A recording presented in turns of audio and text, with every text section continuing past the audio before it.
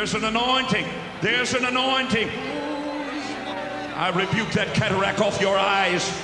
I rebuke that arthritis. I rebuke you in the name of Jesus. Loose, loose, loose, loose, loose. I rebuke that infection in your kidneys and in your bladder. In the name of Jesus, I rebuke it. I rebuke it. I said, get out of that bed. I said, get out of that bed and walk around and give glory to God. Get out of that bed. I said, get out of that bed. Get out of that chair. Get out of that wheelchair. Get up, get up, get up. Throw that cane down. Throw that cane down. Throw that cane down. Throw that cane down. Begin to walk around. Those knees are working. Healing into those knees. In the mighty name of Jesus. That stroke. Pray. We come against that stroke. That person that's watching right now, Brother Stephen, that's had that stroke. I see a person right now being healed in that God's bringing wholeness back to your body and mind now in the name of Jesus. Where's she at? You got healed online? Watching online? What do you mean you got healed online? I got healed online. From what? I had a stroke. I used to be a professional pianist and used to play in healing meetings like this. Okay. And you were watching online from where? Sir, from Farmers Branch in Dallas, Texas, which is about 45 minutes to an hour away. Okay. And I asked the angels to get us here. I said, husband, we have to go. My husband, Breck. Right here's your husband? Okay, so you... And then on the way, you called for shingles? Yeah. My husband has shingles. Okay, but I'm talking about you. But me? Yeah, you. Me. Talk to me, what happened? I could start feeling my fingers again. They're starting to work like this. Like this. Like this. Heal everyone right now, Lord, believing for that healing. Heal everyone, I pray in Jesus' name. And I command that disease to go. I command that sickness to go now. I command that demon of disease go. In Jesus' mighty name. Every one of you lift your hands and pray out loud in the Holy Ghost right now. Come on. I mean pray out loud in the Holy Ghost. A skin condition is being healed. A hip problem is just being healed. Move that leg up and down. That pain is gone. You've got a problem with your hip. Somebody had just been healed of a hip condition. Another one of a skin condition a few moments ago. A heart problem is also been healed. I command that heart problem to go. You've had pain in your chest the last 3 days. God has just healed you now. An infection in someone's left lung. An infection in someone's left lung. You're watching me in your home. Someone watching in your home has an infection in your left lung. The Lord is healing it. All right. I know you're thinking, can this year get any weirder? I show up to Northway Church and we're watching Benny Hinn videos. I don't get what's going on.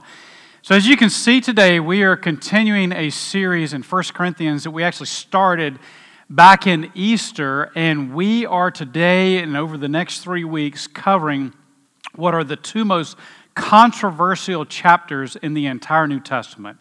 To some degree, 1 Corinthians 12, and then especially 1 Corinthians 14, which is the most divisive chapter in all of the New Testament. What you just saw, you may think is kind of extreme. I mean, I know we have a lot of people who come from different church backgrounds and denominational backgrounds in our church, and you may think that what I did was to pick off of the internet those most extreme kind of out there elements. Understand this, that's not extreme at all. That is very mainstream. When we talk about the miraculous gifts, approximately 40% of followers of Christ around the world believe in and practice these miraculous gifts, including the gifts of healing. I mean, that is hundreds of millions of Christians and tens of millions of churches that believe in this gift and practice this gift. And so this is a huge controversial topic, and the question that we are asking today on these gifts are, Are they miracles? Are they real? What you just saw, is that real? Or are they malarkey? And I know that's not a clean word, but I couldn't think of anything else that was an M word to go in my title. So are they real, or are they just a bunch of junk? Is it all just made up? Before we dive into this question and the passage we're going to read today, let me just set a few ground rules and tell you a few things. One is I'm going to go a little longer today than I normally go. This is a big topic. This is very controversial, and so I need a little more time to cover it, so I'm going to go a few minutes longer than I normally go. The second thing is today may seem a little academic to you. If you're a Bible nerd, you will love this sermon. I'll give you a lot of scripture and you'll connect the dots. Some of you may think, well, this is great, but how does this help me on Monday and Tuesday to live my normal life? And you may be right. Maybe it doesn't help you Monday or Tuesday, but this is such a controversial, divisive issue that knowing what you believe on what we will talk about today and the next 3 weeks is critical. And there may come a point where you're asked questions like, well, why don't you practice this in your church? Or what do you believe? And understanding what you believe on this issue will be very important. The other thing that you need to know is this is not a non-Christian versus Christian issue. I have a lot of friends who are in the charismatic tradition, and they very much love Jesus. They very much believe the Bible. These are committed followers of Christ. And what I'm going to share with you today, they disagree with. It doesn't mean that they are any less spiritual, any less saved at all. It just means that we disagree on this issue. In fact, let me frame it this way. As a church, we have certain things, certain truths, certain beliefs that we hold to as essential beliefs. These are beliefs like Jesus is God. That is an essential, non-negotiable belief. Jesus was born of a virgin. An essential, non-negotiable belief.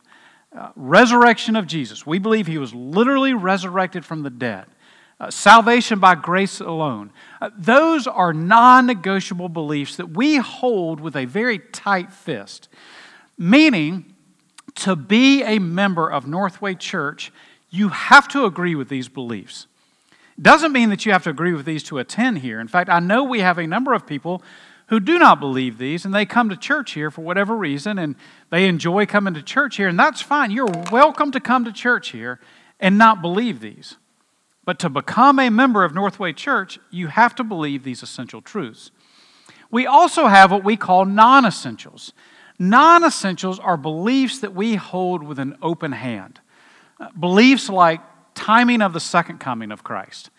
We have people in the church who very much disagree over the timing of the second coming of Christ. I've been here 13 years. I've preached twice on this, and I changed my mind in between those sermons and preached 2 different views. I mean, I disagree with myself on this. We can get along and be in the same church and disagree over the timing of the second coming of Christ.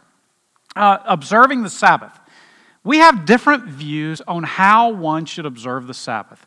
Some people think you shouldn't work, you shouldn't shop, you shouldn't watch television, you shouldn't fish on the Sabbath. Yeah, you should do no work on the Sabbath. Other people have a different view on how you should observe the Sabbath. That's fine. We can get along. We can be in the same church with different views. Drinking alcohol. We have people with different views on whether or not a Christian should or shouldn't drink alcohol. That's fine. We can get along. We can be in the same church.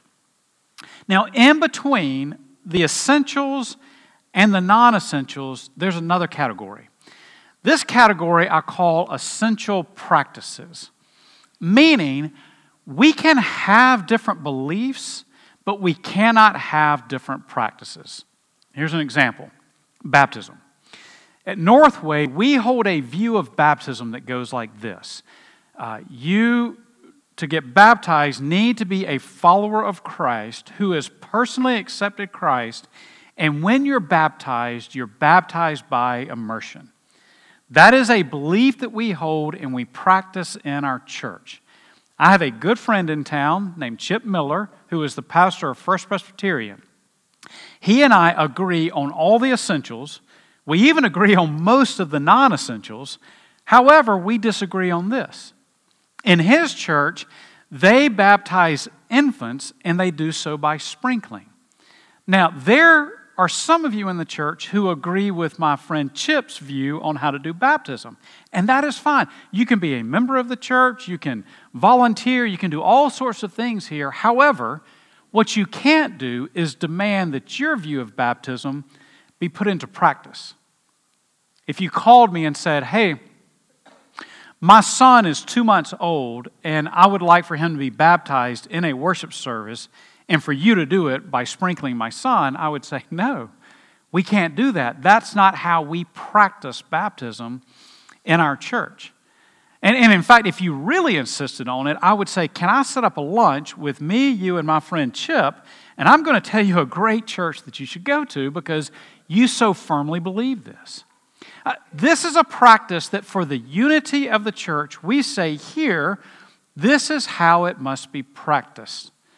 Another essential practice are the miraculous gifts.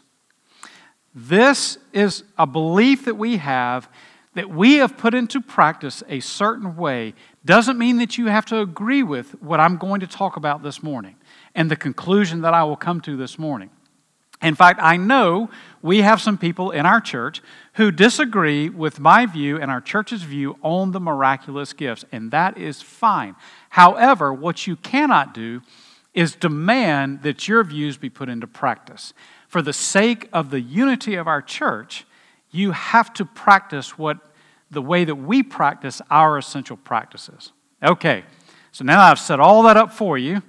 What are these miraculous gifts? If you've got a Bible with you, go ahead and turn to 1 Corinthians chapter 12. Back in November, we talked about this particular chapter. And I covered most of the chapter, but I skipped over the miraculous gifts. And I told you that in January, we would cover these miraculous gifts. Well, we're here. We're going to talk about these.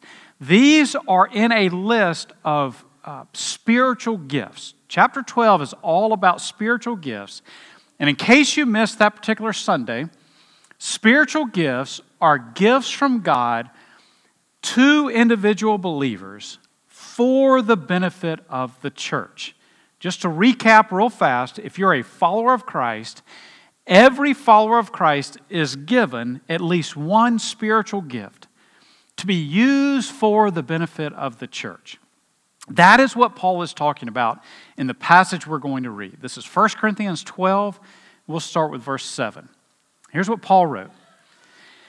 Now to each one, the manifestation of the Spirit is given for the common good. Remember, spiritual gifts are for the common good, for the benefit of others. To one there is given through the Spirit a message of wisdom, to another a message of knowledge by means of the same Spirit. To another, faith by the same Spirit. To another, gifts of healing by that one Spirit. To another, miraculous powers. To another, prophecy. To another, distinguishing between spirits. To another, speaking in different kinds of tongues. And to still another, the interpretation of tongues. All these are the work of one and the same Spirit, and He distributes them to each one just as He determines. So in this particular passage, Paul lists 10 spiritual gifts. We will not cover all of them. We did that back in November. However, we skipped over the miraculous gifts. And he lists 5 in this passage. Here are the 5 miraculous gifts.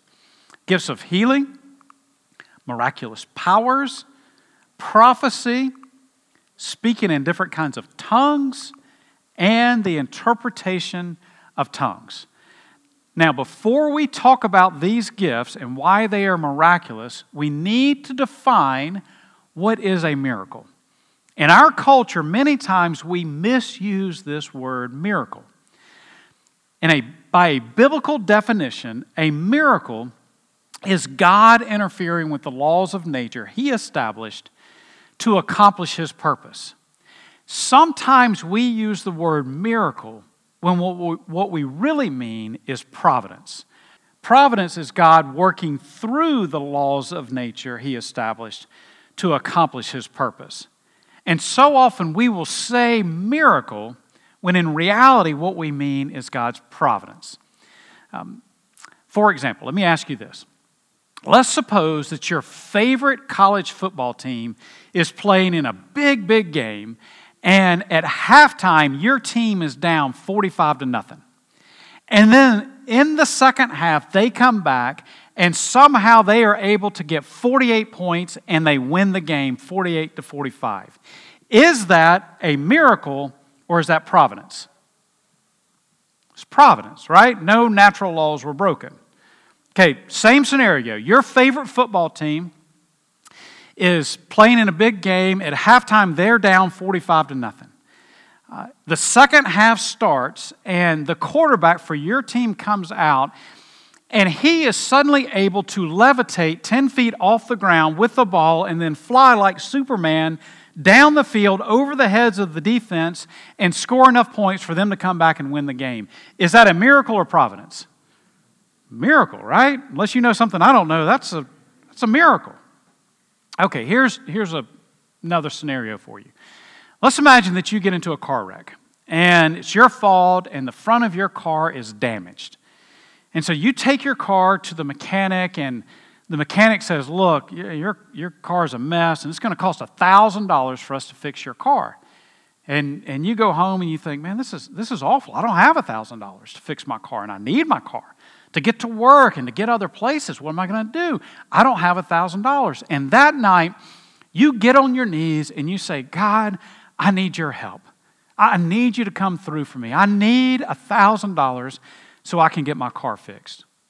The next morning you get up, you go to your mailbox, you open your mailbox, you pull out a letter, you open the letter, and inside the envelope is a check for $1,000 made out to you with a note from a friend who says, I was praying and I felt God lead me to give you this $1,000. I hope you can use it. Is that a miracle or providence? It's providence, right? God is working through the laws of nature that He has established to accomplish His purpose. Okay, same scenario. You get in a wreck. The front of your car is damaged. You take it to the body shop. They say it's going to cost $1,000 to fix your car. You go home.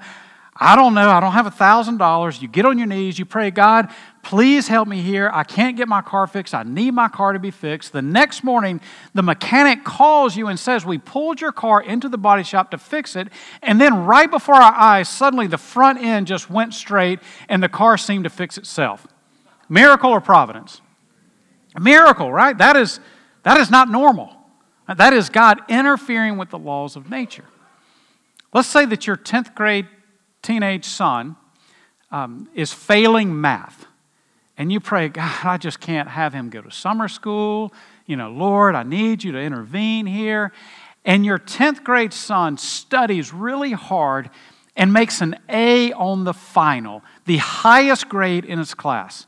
Is that a miracle or providence? It's providence. You might call it a miracle, but that's providence. That is God working through natural means. Let's say your 10th grade son is failing this class and you pray, God, please, you got to do something here. I don't want him going to summer school or repeating this grade.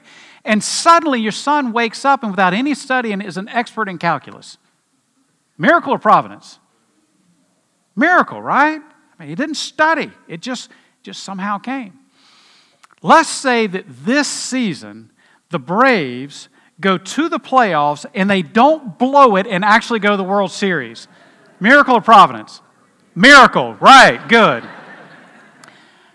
So, understanding that a miracle is different from God's providence, then we have to ask the question, what are the miraculous gifts? Why do we label these as miraculous gifts? Well, here's the definition. Miraculous gifts are God working through individuals and interfering with the laws of nature to accomplish His purpose. These are gifts to individuals where they themselves are able to perform miracles. Paul lists 5 that we put into the category of miracles. The first one is the one that we saw in the video, healing. This is the ability to perform miraculous cures of physical maladies.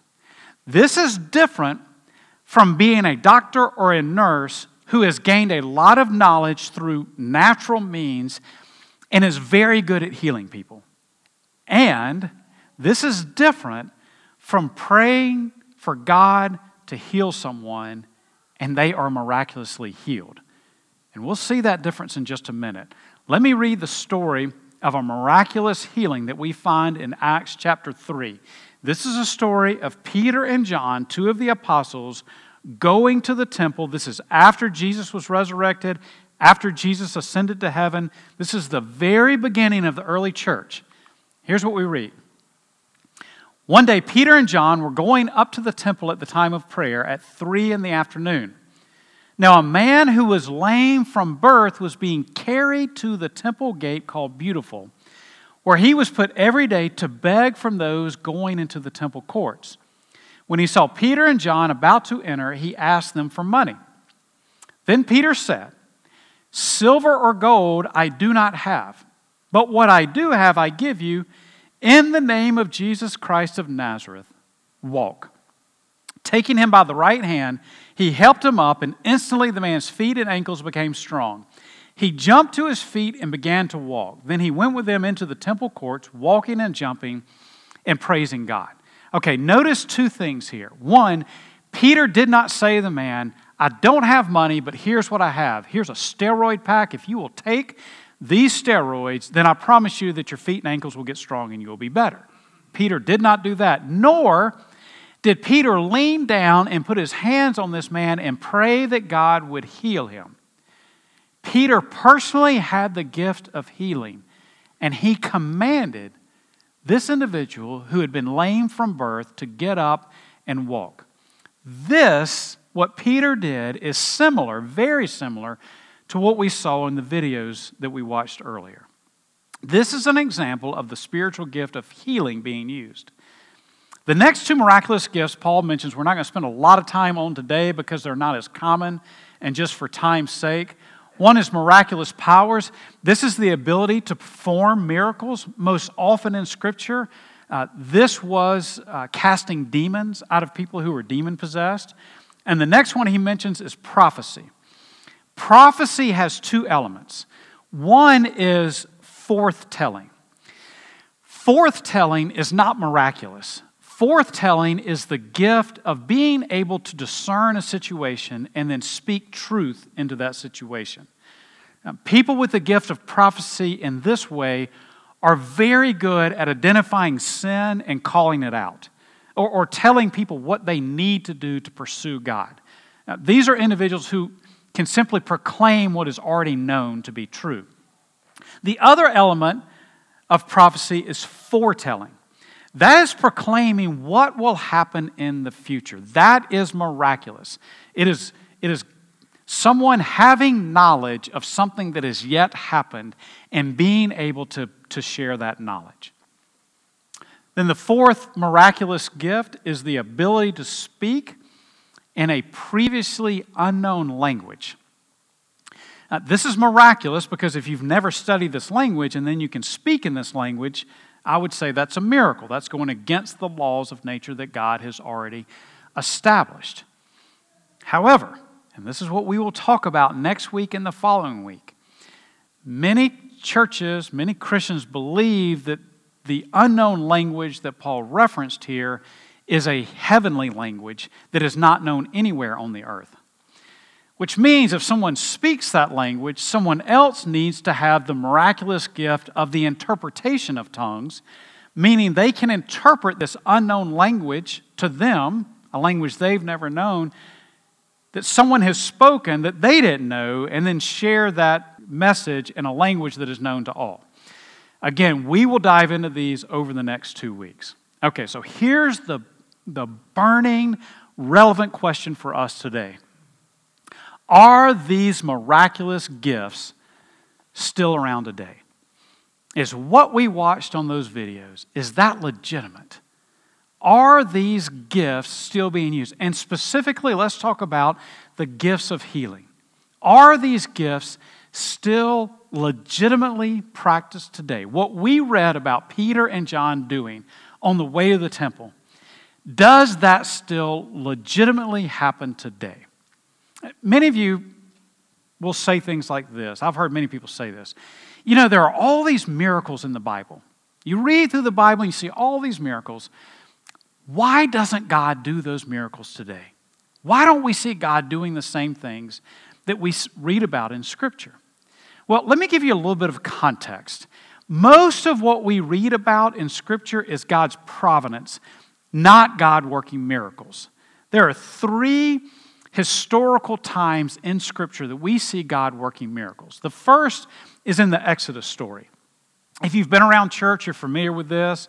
This is a story of God calling Moses to go to Pharaoh and say, let the Israelites go. And then God sends miracle after miracle to convince the Pharaoh. The big miracle that, if you've watched any of the movies you've seen, is where Moses parts the Red Sea, or God parts the Red Sea through Moses so the Israelites can walk across the dry riverbed while the Egyptians are drowned. I mean, that is a miracle. God interfered with the law of nature that says a river will flow in one direction and stop the river so that the Israelites could cross.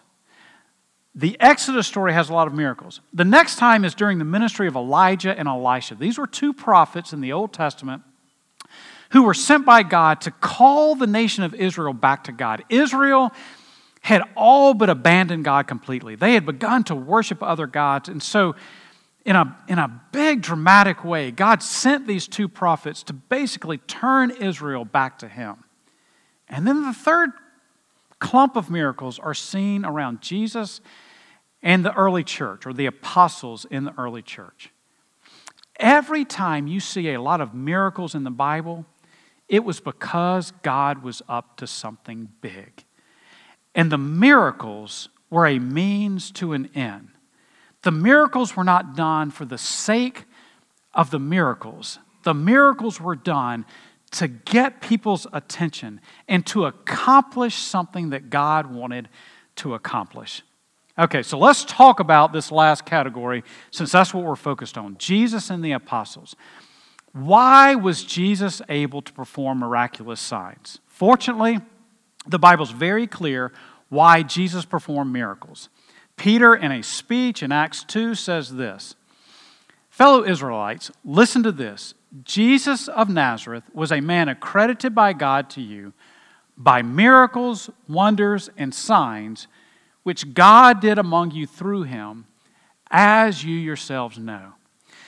In other words, Jesus was given the ability to perform miracles because it was to prove that he was, in fact, the Son of God. It was to give credit to the fact that he was, in fact, exactly who he said he was. Now, most of us in here are like, yeah, of course, he was Jesus. He could do miracles. We're fine with that. Jesus doing miracles and us not doing miracles doesn't bother us because none of us are the Messiah, I don't think, right? We're okay with that. However, we read about the apostles also performing miracles. We read the story of Peter and John earlier. And so the question is, if they had these miraculous powers, why don't we? Or another question is, why did they have these miraculous powers? Fortunately, the New Testament gives us that answer as well. Paul in 2 Corinthians 12 says, I persevered in demonstrating among you the marks of a true apostle, including signs, wonders, and miracles.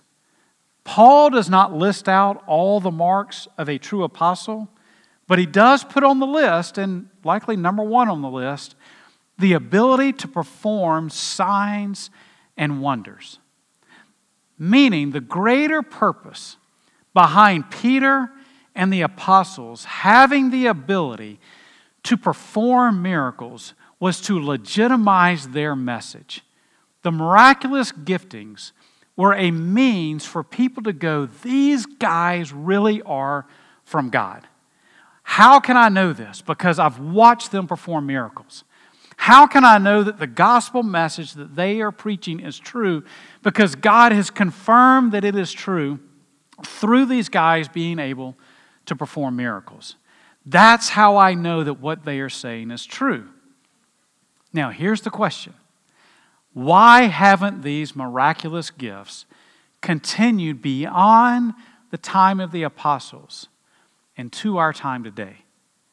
Why is it that we, this morning, don't have miracles going on as we meet together? How about the gift of healing? Why is it that we're not right now saying, well, hey, anybody that needs to be healed, let's go ahead and heal you? I mean, if I had the gift of healing, our church would be packed every Sunday. Even with COVID-19, it doesn't matter. If you get COVID, just come on down. I'll heal you, and then you can just keep on worshiping. Why is it that we're not practicing this in the same way? Why is this the case? Here's why. The apostles had the power to perform miracles, to legitimize their message. However, and this is a statement that is very controversial, and you may disagree with this statement, and millions of Christians disagree with what I'm about to say. Once they and their message were legitimized, these miraculous giftings, even for them, ceased. Once their gospel message was legitimized, their giftings, even the miraculous giftings, ceased to exist. Meaning, the miraculous gifts that I listed on the board for you, on the TV, they're no longer around today, in my very humble opinion. I saw a post this week as I was studying for this message that said the reason faith healers don't work at hospitals is the same reason that psychics don't win the lottery. Think about it for just a second. If those gifts were real, why would we have hospitals? Why would anyone go to the hospital?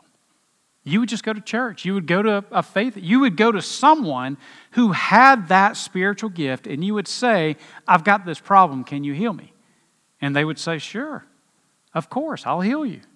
Well, ambulances would pick people up in their home, and instead of racing to the hospital, they would race to the local church, and there that person would get healed. Why is it that that's not being practiced? It's because once the gospel message was legitimized, no longer were those gifts necessary. And even for the apostles themselves, even for those apostles, the gifts ceased. Let me give you an example of this. Acts chapter 19. Acts chapter 19, this is what we read about Paul. God did extraordinary miracles through Paul. So that even handkerchiefs and aprons that had touched him were taken to the sick, and their illnesses were cured, and the evil spirits left them. Okay, let me ask you a question. Do you believe, based on this passage, that Paul had the gift, the spiritual gift of healing? Of course. I mean, absolutely. His gift was so powerful. He had this gift in such an extraordinary measure that even just touching certain cloths would then allow those cloths to be taken to other people, and they were healed of their sickness. Paul had in spades the spiritual gift of healing. But this was early in his ministry. Later in his ministry, he no longer has this gift. How do we know this? 1 Timothy 5:23. 1 Timothy is a letter from Paul to his son in the faith, Timothy, someone he dearly loved. Notice what he said to Timothy. Timothy, stop drinking only water and use a little wine because of your stomach and your frequent illnesses. In that day, water had more contaminants, more bacteria, and so he says, add wine to your water. It will help your stomach issues. You're sick all the time. This will help. Why didn't he instead say, if you will just touch this letter that I've sent to you, I have rebuked the illnesses of your stomach in the name of Jesus. They are gone, and now you are healed. Why didn't Paul say that? I think the miracle of healing, the gifts of healing had left him. Here's another one. Paul was writing from Rome later in his ministry to the church at Philippi about a young man named Epaphroditus, a member of that church who had gone to Rome to help Paul. He said, but I think it is necessary to send back to you Epaphroditus, my brother, co-worker, and fellow soldier, who is also your messenger, whom you sent to take care of my needs. For he longs for all of you and is distressed because you heard he was ill. Indeed, he was ill and almost died, but God had mercy on him, and not only on him, but also on me, to spare me sorrow upon sorrow. Notice what Paul does not say in the letter. Epaphroditus came to me, and he became sick, and then I rebuked that sickness in Jesus' name. And I said, sickness be gone, and that sickness was gone. And now Epaphroditus is better, and you yourselves can see just how healthy he is because I've healed Epaphroditus. He doesn't say that. He says God had mercy on him, which likely meant that Paul prayed for him, and God healed him through natural means or miraculous means. We do not know. But at this point in his ministry, Paul no longer had the ability to say, you are healed. So here's what all of this means. These gifts, these miraculous gifts, are no longer given to followers of Christ today. This does not mean that God does not still heal people. This does not mean that God does not still miraculously heal people. You can pray for someone who has some illness, and then somehow miraculously they are healed, and it's very appropriate to say, God answered my prayer, and this individual who had cancer now suddenly does not have cancer, and I'm convinced that God answered my prayer and the prayers of so many who prayed over this individual. That is much different than you walking up to the individual with cancer and saying, cancer, in Jesus' name, be gone, slapping them on the forehead, and they are healed. That is the gift of healing that is no longer around today. Okay, let's try to put a little bit of practical application around all of this. Here are 3 takeaways that I think we need to take away from all of this. Number 1, we should be open but cautious about miracles. We should be open but cautious about miracles. There are 2 extremes in the Christian world. The first extreme is God never does any miracles. We don't see any miracles anymore. The only thing we see are natural laws. The other extreme is basically every time you go to church, somebody gets healed. And there's a miracle every day. And we see God breaking natural laws all the time. The right perspective, according to the Bible, is say, yes, God can do what God wants to do. However, God has chosen to allow the miraculous gifts to cease in our era after the apostles. And here's why. If God allowed these giftings to continue, here's what would happen. The gospel message would be lost in all of the miracles that were happening. In fact, what you watched on the videos earlier, my fear is many times the gospel message is lost and what is elevated are the miracles, the physical healings. This does not mean that God does not heal. I have a pastor friend in another state who, probably a decade ago, I was talking to him about this particular issue, and he said that he, shortly after he arrived at his church, he went to the home of a lady in his church to visit with her, and as he talked to her, he said, well, is there anything I can do for you? And she said, yeah, there is. She said, I have had for years this pain in my shoulder. She said, I've had surgery, I've had physical therapy, I've been to doctor after doctor, and this pain just will not go away. She said, yeah, you can do something for me. Would you just pray for my shoulder? He said, sure, I can do that. And he prayed on her shoulder, and he said a couple of days later, she called him and said, after you prayed for my shoulder, my pain was gone. And he said months later, her pain was still gone. Now, my friend said, that is the only time in his life that has happened that dramatically. And he said, I did not then leave her house and then go set up a big tent and have a faith healing revival and say, ooh, now I've got the gift of healing. He didn't do that at all. However, he is very much open to the fact that God can do what he wants to do. And certainly, God still does miracles, just not giving the gift of the ability to do miracles. Okay, I am open but very cautious. Secondly, the Holy Spirit is with us all the time, not just in the miraculous. Okay, here is one thing I appreciate very much about my charismatic brothers and sisters who very much believe in and practice these gifts. While I think they have gone to an extreme they have reminded us, some of us who come from traditions where we tend to put the Holy Spirit in a very tight box, that the Holy Spirit is in fact part of the Trinity. And I grew up in a tradition where we talked about God the Father. You pray to God. And we talked about Jesus all the time. But the Holy Spirit was a forgotten God. And we sort of put the Holy Spirit up on a shelf and said, I'm just not sure what to make of you, Holy Spirit. And just stay right there, because my charismatic friends, when they talk about you, they do some things that I've never seen before. And so I'm just not sure. And what they have done is reminded us that the Holy Spirit is very real and active in your life all the time, regardless of whether or not you're experiencing the miraculous. If you're a follower of Christ, you have the Holy Spirit with you right now. And every day, every second of every day, when you think there is no way I can resist this temptation, the Holy Spirit is with you. And you can say, Holy Spirit, help me resist this temptation. When you think I do not have the words to say right now, I feel like I don't know what to tell this person who's asking me this hard question, the Holy Spirit is there to guide the words that you speak. When you're thinking, I don't know what decision to make, the Holy Spirit is there to help guide you in that decision. And in the mundane and in the everyday and in all of the natural laws of life, the Holy Spirit is there to guide you and is very real and present in your life. And then finally, and here's the key, the greatest miracle of all is change lives through the gospel.